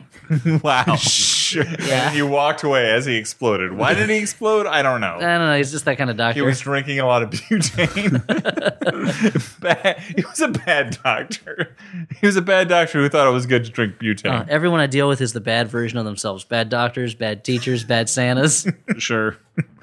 Bad judges. You sound like, Kate Walsh. I don't know, like NBC's Saturday Night lineup. So anyway, now is the point. And you keep trying to order good pizza, but you keep getting bad Andy. What about Good Domino's, what's going on with that? What about Good Burger? No, I mean, that's great. I have Bad Burger. Oh, Yeah. that's You know that terrible. show Good Times? I turn it on in Bad Times place. You ever have the candy Good and Plenty? Bad and Plenty. Sounds like you've got a terrible life, Elliot. You ever seen the movie It's a Wonderful Life? I'm It's a Terrible Life. I'm worried about you. You know Anyway. that old British comedy group, The Goodies? The Baddies. You know your favorite movie, Dan? Good Luck, Chuck. Can you guess what Elliot's version is? No, I can't. It's called Bad Luck Chuck. It's called Bad Luck, Chuck. It's called Bad Luck Charlie. Nobody wants to be his friend and call him Chuck. Yeah. So, Ironically, Bad Dad, Soccer Dad. Good Dad, Tennis Dad. You know your second favorite movie, The Long Kiss Goodnight? Long Kiss Bad Night, Dan. that's my second favorite movie. Is The Long Kiss You know Goodnight. the Elton John song you hear the most? Bad Bye Yellow Brick Road. Right. Thanks, Bizzarro hosts. Neil Simon's The Goodbye Girl. You guessed it, The Bad Boy Boy. Even the bye part was changed. That's how bad it is. Bad Boy Bob. All right. Well, thanks. But now, Boris Badnov, more like Boris Godunov, who was a real person. okay, time to move There's on an opera based on him. to letters from listeners like you, the person who is listening to this podcast right now. If you had written this letter, it could have been your letter that I'm reading right now. But That's you the didn't do tautest tautology I've ever felt. it. unless you are the guy or girl who wrote this letter that I'm about to read, in which case, cheers. Cheers. Cheers. Have no fear, because your letter will be read on the air tonight. Or maybe it won't. I don't know, because I don't know you. And Dan picks the letters. I've got no idea, and I haven't seen them. But now we're going to read them and hear them and be them. We'll be the letters. We'll act them out on our new show, the Flophouse Letter Act Out Show. Sundays at 10 o'clock on TNT. It was TNT knows drama. That song was almost long enough for Stuart to go to the fridge and get a Modelo. This is your third beer? Fourth beer? This counts as one. So anyway, this letter goes a little something like this. How does it go? I Boom, started boom, boom, boom, boom, boom. I started listening to you earlier this year from episode 1. I'm still only part of the way to being current. I must say I feel like a bit of an underachiever, as it's taken me months to reach episode 124, Stolen, starring Nicolas Cage. Hey, it took us years to get there. While earlier letter writers have reported blowing hand on through your your hand. whole back catalog in a week or less. Nonetheless, I've been enjoying listening to the podcast fast forward itself through time, compressed like a time-lapse movie. Stuart gets married. Elliot writes for Marvel. Dan finds a job and secures his position as Pervisoid number 1. And of course, while I was still traumatized by Ding Dong Gate, the back catalog allowed me to fly through all 5 stages of grief in record time. Now that I've gone too far in attempting to prove my bona fides, I would like to ask a question. I was Don't thinking even do it, Stuart. I was thinking recently about the concept of the setup. When movies go out of The their movie, way, the setup? when movies go out of their way to show you something early on so that later when the hero uses it, it doesn't seem like it just came out of nowhere. For example, sometimes a movie has to make sure to show someone swimming so that later the audience doesn't react in disbelief when the fittest teenager on Earth is able to swim 20 feet. My question for you is this. What do you think are the examples of some really great payoffs? They could be great because of how subtle or unexpected the setup is, or perhaps because of how insane the payoff is. Anyway, thanks for the great podcast. Perhaps one day our timelines will once again be aligned. Scott, last name withheld. I'm going to say that one thing that springs to mind immediately is that I feel like all of Edgar Wright's movies are... Man, I wish I could watch his movies. You know whose movies I've been seeing? Edgar Wrong. Boy. No, but I feel like, I mean, like, all of his movies work really well as comedies because, like, the first half of them are funny on their own terms. Uh-huh. And then... Not on someone else's terms. No, but, like it's not just Not like... on Jacques Tati's terms. It's not like you're, like, just, like bored, like, okay, this is setting something up. Like, No, it's funny in the beginning, You find too. it as funny, and then, like, the second half of his movie... Things pay off. Yeah, a series of payoffs that are so elegantly like, put together that you didn't realize that they were going to be paid off. And you're Yeah. like, okay, great. Like, everything that happened in the first half meant something. And that's like the kind of, I think that's the first thing that comes to my mind. Yeah, I mean, me too. What about you, Elliot? You're well versed in. Actually, a movie I'm going to mention is one that is a little. I feel like the Coen brothers do a similarly very good job of paying things off later they've set up. But one movie that I love, it might be my favorite of their movies, although it is not. I would not say it's the best of their movies. But in The Man Who Wasn't There, there's a lot of offhand references to things that are paid off later in ways that don't always make sense and don't always even move the plot forward, but are really funny. Like James Gandolfini's wife believes that something involving aliens took him away. And so later when Billy Bob Thornton is in jail and walks out, just looks at a flying saucer in the air, nods at it, and then walks back into this jail. Like, it's totally goofy and is a non sequitur in a lot of ways, but it's a payoff to this thing. Like, I feel like in that movie, there's a lot of loose strands that don't necessarily get tied together, but they reappear in different forms than they started, and it feels like a whole, even though plot-wise, it's not like that was a big plot payoff or anything. Yeah, I don't know if it's cheating, but to kind of go along with the same lines of Edgar Wright, but I feel like Cabin in the Woods is a movie that does a lot of that, where they introduce things. I don't know if it totally fits the parameters of the question either, but I feel like things are introduced early on that end up showing up later on that end up working. Oh no, definitely. I mean, all the stuff about the merman, and then that comes up later. Yeah, like it seems like a throwaway joke, but then it becomes a real thing later on. Yeah, and I think that might be the secret to doing these things that pay off is like it can't be obvious. Like the more obvious the setup, the less satisfying the payoff. Right. Much like, I mean, there's the old Chekhov thing about like if there's a gun on the mantle in Act 1, it has to go off in Act 3. But like if the camera stops on that gun for a while, you know it's going to go off. Right. So it's not a good payoff. Like it has to be something that is tossed off in Act 1, but then in Act 3 you're like, whoa, that was supposed to be this thing, which is what Edgar Wright does so well.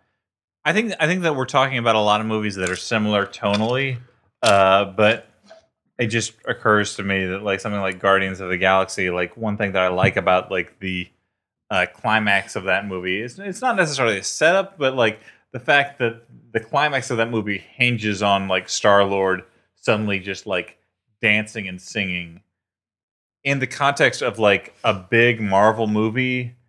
That's kind of an unexpected thing that happens, it ties into it ties character into trait that we've seen. Like that in a satisfying way. Or even it could even be something as simple as like in Groundhog Day, the radio starting at the same place each morning.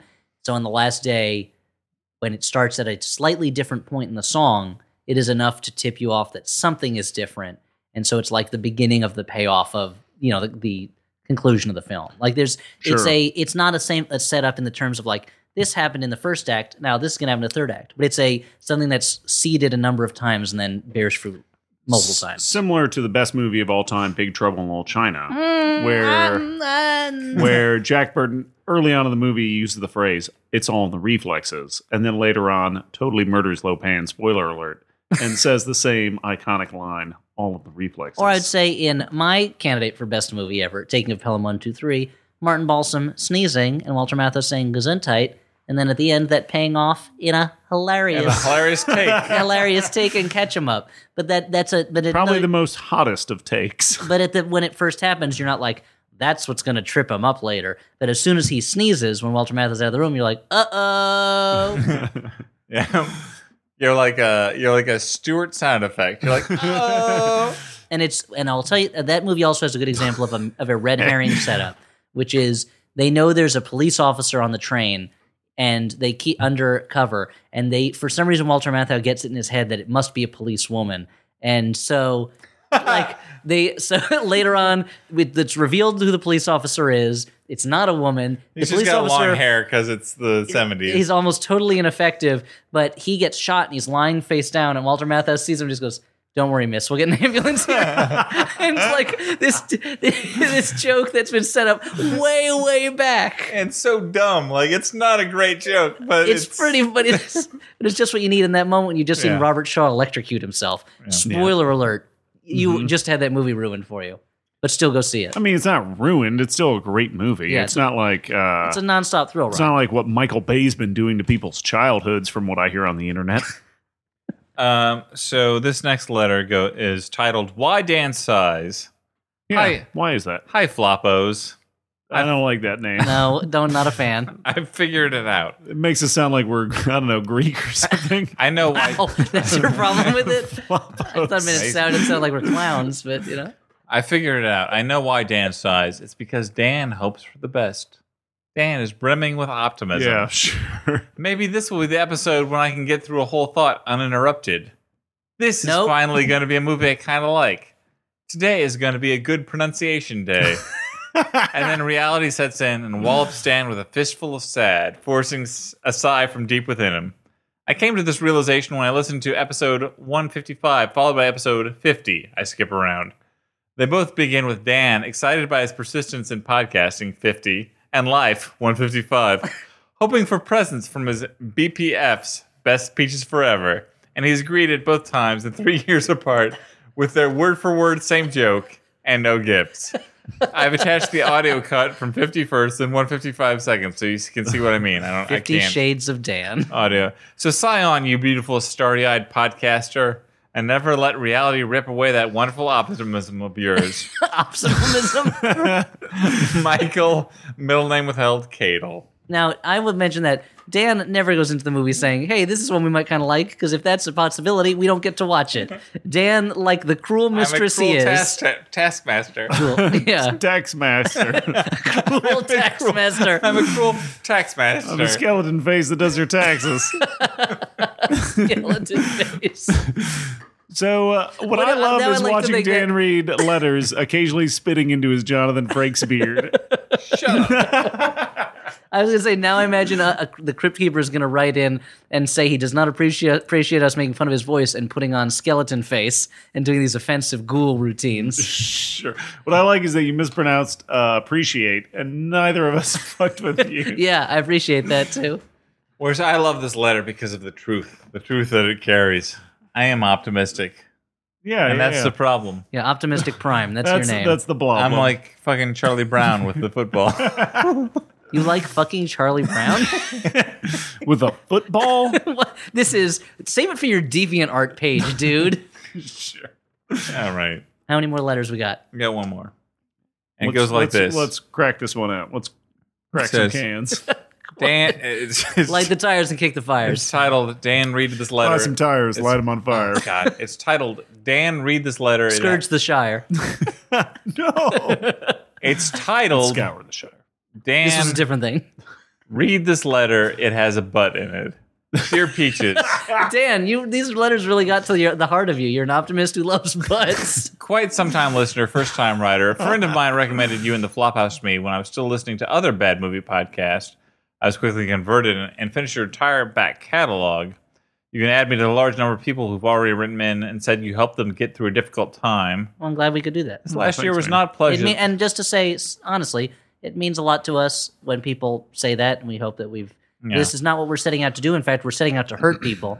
But if we could help anyone, then that just by being goofy, then it's very touched.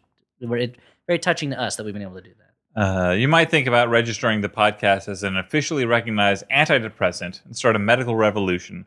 We can't keep the wondrous reviving powers of the Flophouse a secret forever. But I also have a question for all three of you. Obviously, the listeners know all about your taste in movies, and we've heard of your favorite comics, historical figures, beers, and dinosaurs. Elliot is totally right. You gotta pronounce this for me. Deinonychus. Deinonychus, all the way. Thank you. Dionysus? No, Dionysus is not my favorite Greek god by far. But there have only been Is Dionysus that's the Greek name? Not the Roman name is Bacchus, right? Not the other way around. I could be wrong. but there have only been a few hints about your respective tastes in music. Elliot seems to know a lot about metal, while Dan is more of an indie listener. And Stuart knows more about metal than me. I don't know. Does Invisible Maniac have an original soundtrack? It does. It's also, yeah. So my question, Big trouble. An invisible maniac. my question, I wish that was the theme song for every movie. Big trouble. Big trouble in terms of endearment. Big trouble in Mary Poppins. In ordinary people. The Imitation Game. Run into the mystic Kramer versus Kramer. So, These are all appropriate. so my question: what is your favorite style of What's music? a movie without big trouble? Jesus is what I'm Christ! saying. Let me just get through the end of this fucking Nothing thing. but trouble. Because we are running long. This is a very long So episode. just let me finish the email. Hurry So up, my Dan. question, what is your favorite style of music or your favorite artists or favorite albums? I'd be much obliged if you could give me an answer, maybe even on air. I'm sure Flop fans would like to know as well. And P.S. I promised a butt. This is from Christian last name withheld. P.S. I promised a butt, mainly to increase my chances of Dan reading this, but I don't want to disappoint Pervisoid number 1. So there you go. And there's an Ashy butt. So it's made out of what? It's made out of punctuations. You got How is it? you got a Y. Is that how it's You got pronounced? some- Ashy? Ashy? I don't Ashy? It's very ashy. you know. As punctuation It's like a- based it's butts like a- go, yeah, it's it's a not a flat bad butt. one. Yeah, it's got a Leisure Suit Larry feel to it. yeah. Yeah, it's not a Tiffany Shepis pumpkin butt, but it's okay. It's been a long time since that came up. So the question though was Winky emoticon. what music do we like? Our top bands or top albums. Yeah, yours What- is whatever. Talking Heads or something, right? Shut the fuck up. Wait, but Let I me mean, do my okay, thing, chill out. and why don't you do your thing? How How about that? I'll go real You quick. jackass. How about I go real quick first to detensify the situation? I am a big fan of metal. I used to listen to a lot of punk when I was younger, but I haven't listened to so much of that lately. But lately, because I've been putting it on while I feed my son lunch or breakfast or what have you, or dinner. I've been listening to a lot of classical music. And Like Raffi? no, and rediscovering my love of, Tchaikovsky and so forth. But I'll say my favorite album is still Unleashed in the East, the kind of live Judas Priest album, which much of it was done in the studio after the fact, including, I think, all of the vocals. But it's a really good album if you want to hear faster, harder versions of a lot of Judas Priest's older songs. I will say if you want to boil me down to a genre, I like. Big butts. I cannot lie. You're under I oath like in all butt cord. I like all butts, and I cannot lie. I like new wave, like punk new wave. My favorite like 5 bands, if I had to run them down, would probably be the Beatles, Talking Heads, the Clash, the Replacements, and Nico Case. Those are my favorites. Stu, what do you got? Yeah, I guess. Yeah, I'm a big metalhead. I listen to a lot. I Like don't the know. robot turtle of the same name. Yep. Me and Metalhead the Turtle, both like Iron Maiden, King Diamond, like mid-range Carcass, 90s death metal. So You're making these names up, by Yep. the way. Napalm Death. You just went to see Napalm Death recently. Yeah, I right? saw Napalm Death recently. They're still great. Yeah, I don't know. Still out there napalming people. All death. of it. All of them. Yeah, I mean, if you get napalm, do you expect to be dead afterwards? Yeah, all that kind of stuff. I think a lot of, and also I should mention also something that gets left out a lot of time when people think about me, is that I'm a big classic country fan. Particularly Loretta Lynn is my favorite of all time. Okay. So I think if Loretta Lynn and Rob Halford ever made an album together, I am online for that album. Sure. I'm waiting online for it. Wanda Jackson and Glenn Danzig. Yeah, so I hope that If Tammy Wynette and basically all Metallica put something together. Wow. If they could work with like That's the possible. London Symphony, not really. I feel like we've got like this like weird like also like Venn diagram though of the Flophouse, and that like you and I, Elliot, share like certain like punk and new wave stuff, and Stuart, you and Elliot share like metal stuff together. Sure, yeah. No one and shares I- my love of Duke And Ellington. you and Stuart, you and I share what? Like we A both love of butts? Who's Johnny by El DeBarge? Yeah, but I think we both. I mean, we certainly love that. Man in Motion. Yeah. Yeah, like cheesy 80s stuff. Oh, clearly. Your love yeah. of Tone Loc is what connects you. So, yeah, I hope that answers your question. But now, the final and saddest Yeah, what's the last thing segment we do? on The final segment. My dad's favorite driving song. Really? For years when I was a kid, he had Europe's album that had Final Countdown on it. he would play just that one song from the album of course. when we were going on like a driving trip somewhere. Yeah, what else is on that album? I don't know. He would stop it, rewind the tape, and then take the tape out. My dad would always play a shitload of Bob Seger, and my mom would play the Rocky Horror Picture Show soundtrack until I started singing along to it, and then she's like, "My son probably shouldn't be singing this." See, my parents just play a lot of Billy Joel, a lot of Beatles, and a lot of Billy Joel. Yeah. But I grew up in the tri-state area, so what are you gonna do? This is the segment where we recommend movies that we actually liked, unlike whatever the fuck we watched tonight. It was called It's already out of my Dorothy's mind. Rise Legends of Dorothy, Oz, It's a Legend. It's called Dr. Oz, Dorothy's Revenge. the original Kings of Oz, Dorothy style. Stu, what do you want to recommend? Dorothy does Oz. I'm going to recommend a movie that is a remake of a movie that Dan recommended a while ago. I don't remember. I'm going to recommend the movie Sorcerer, directed by William Friedkin. It's a remake of the French movie Wages of Fear. Correct. So what Dan said applies to Sorcerer. Only way more because it's in color. Yeah, it's about Plus a Tangerine Dream soundtrack. It's about four guys who are desperate men who Need to various lose their reasons- virginity in Tijuana. were just But their penises will explode.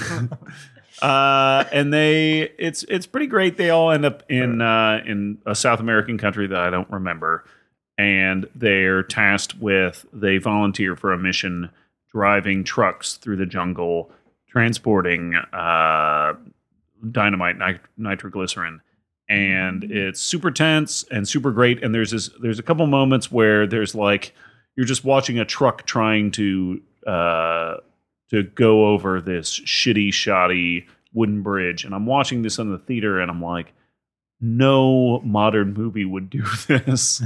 Like no modern movie, the climax would be watching a truck try to make it over a bridge.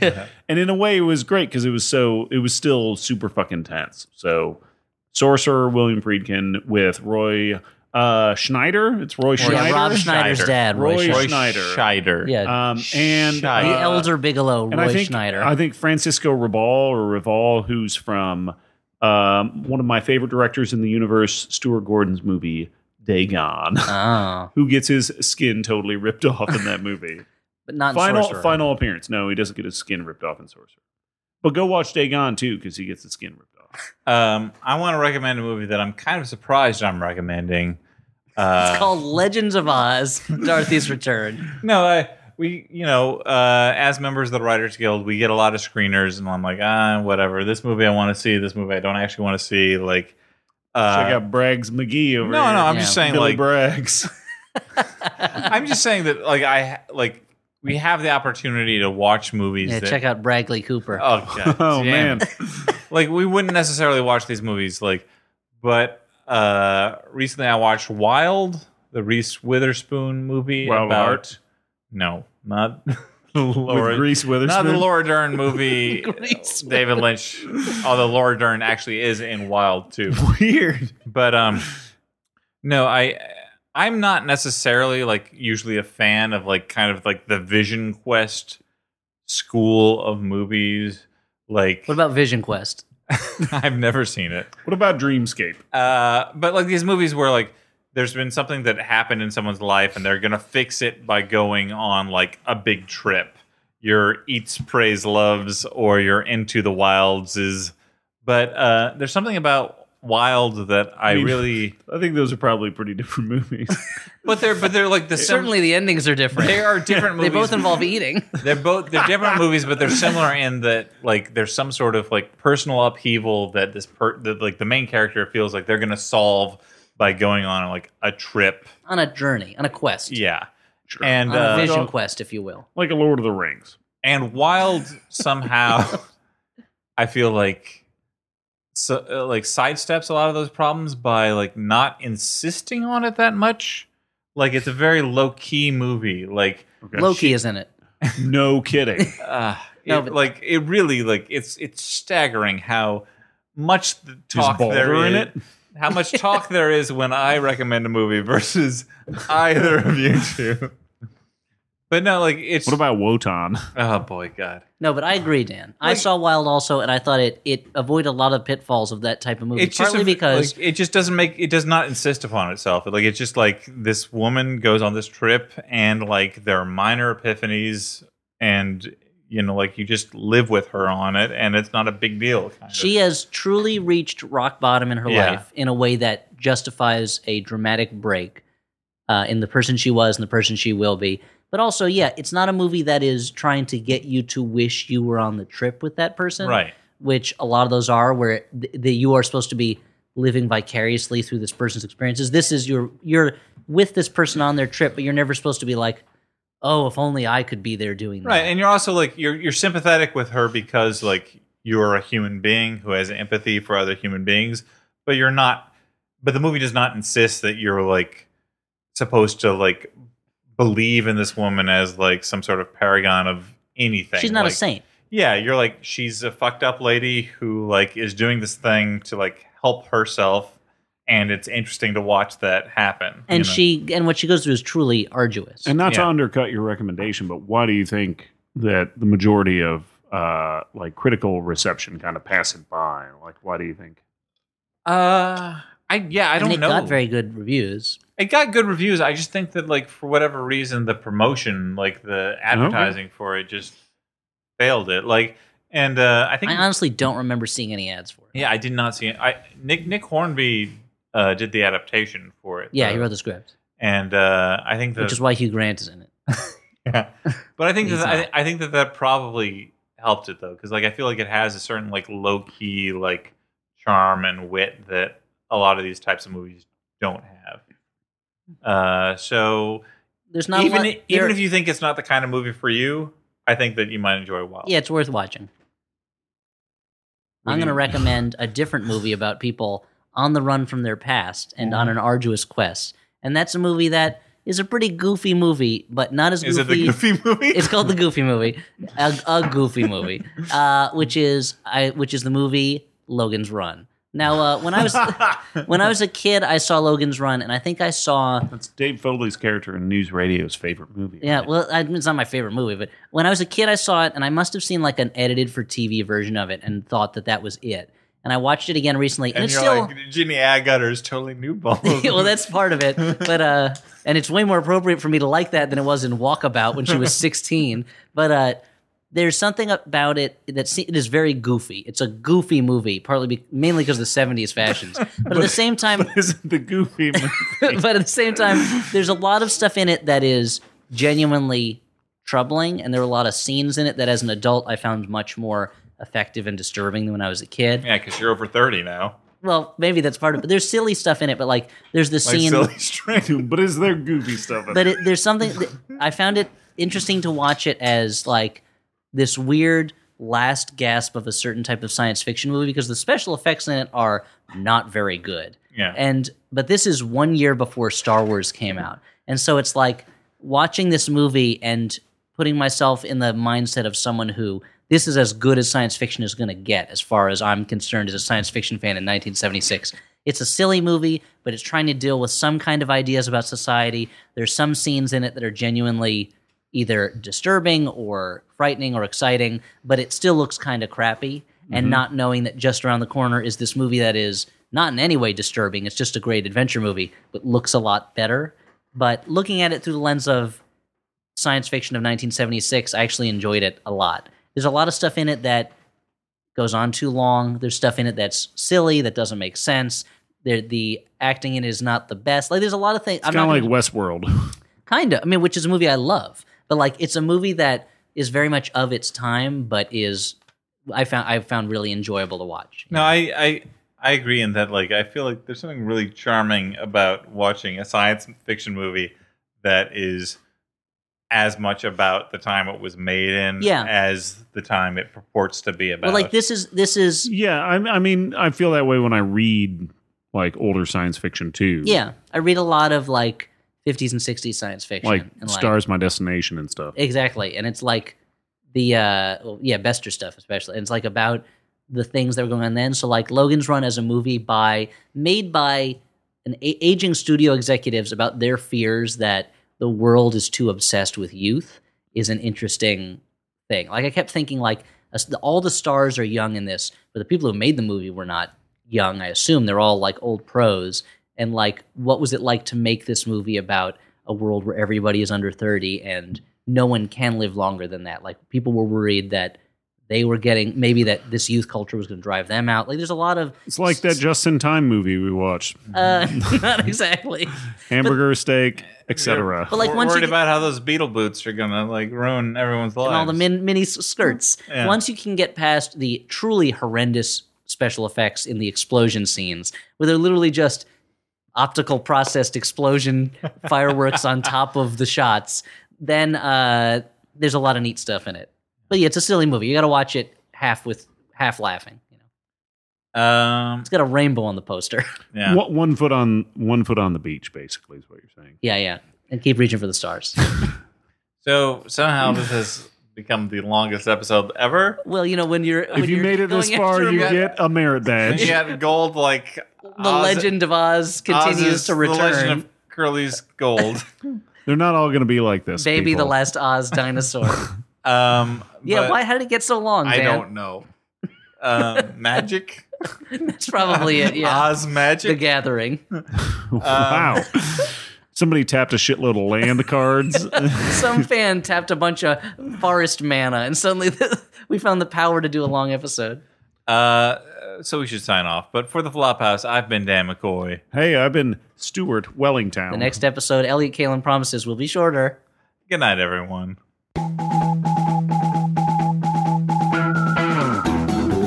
Slammin' Salmon. Has anyone ever seen that movie? Like, I mean, in the history of the world. Okay. Like, did that... Maybe Elliot. No. Slam and Salmon. Did that make any dollars? Was that... You're a big... Yeah, people... there's some people I'm who not really saying like that, like... I'm not saying that... Broken Lizard Look, I'm not saying that Broken Lizard hasn't done some fine work. I'm saying, has anyone seen the Slam and Salmon? Somebody has seen it. I'm sure the editor, when he was working on it, saw it. Sure. Whoever did the color correction. No, they had to pluck his eyes out first. Like, Jay Chandrasekhar has become a very great television comedy director. I'm not casting aspersion. I'm just saying... Yeah. I don't believe that anyone has seen Slam and Salmon. I was talking to a woman who Seems like was... this is a weird conspiracy for you to try to unlock. It's a weird place for me to, like, dig in, you think? Like, a weird place for me to plant my flag? Yeah, this is your hill to die on. Yeah. Where an armies of Broken Lizard devotees come and try and take the hill from you. Again, I was not talking- saying, like, talented guys, not saying anything against I was talking to a woman who was an extra on Beer Fest. Uh-huh. And she was complaining that she didn't know what was worse, either the constant pressure to have her take her top off in the scenes or the fact that she had to sit around drinking lukewarm, non-alcoholic beer. Wait, so what was the problem? That she The had to- salmon wasn't slamming If enough. those things were not the problem, wait, saying those were the problem? Or those were the problem. Oh, okay, that makes sense. Sorry. And she was complaining about how the slamming salmon doesn't exist and nobody's ever What? seen it. Yeah, it's weird, right? What is the Slam and Salmon? It's a salmon that's slamming. What's not to understand about that? Is it like... I mean, it's in the title. Is it like you go to a restaurant and you're like, please, try the salmon. It's slamming. It's slamming. I have a question, Dan. Did we watch the movie Slammin' Salmon today? Because why are we talking about We it? did not. Because it's stuck in my head. It's one of those. It's one of those movies that I've never seen and never will see, but the title will stay in my head forever. Okay. Like Those magnificent men and their flying machines? yeah, or that. What was that fucking Bingo Long's Traveling All Stars or something like that? Like, Hi, everybody. I'm Justin McElroy. I'm Travis McElroy. I'm Griffin McElroy. And we host the first podcast ever made, My Brother and Me. Every Monday, we put out the first ever advice comedy podcast ever. They found our podcast on Dead Sea Scrolls. We're the Hammurabi code of podcasts, and we're ready to entertain you with jokes that we invented, the first jokes. So join us every Monday on MaximumFun.org. You'll never crack our code, Dan Brown. Just try me. It's history in the making and in the faking. And it's all yours for the taking.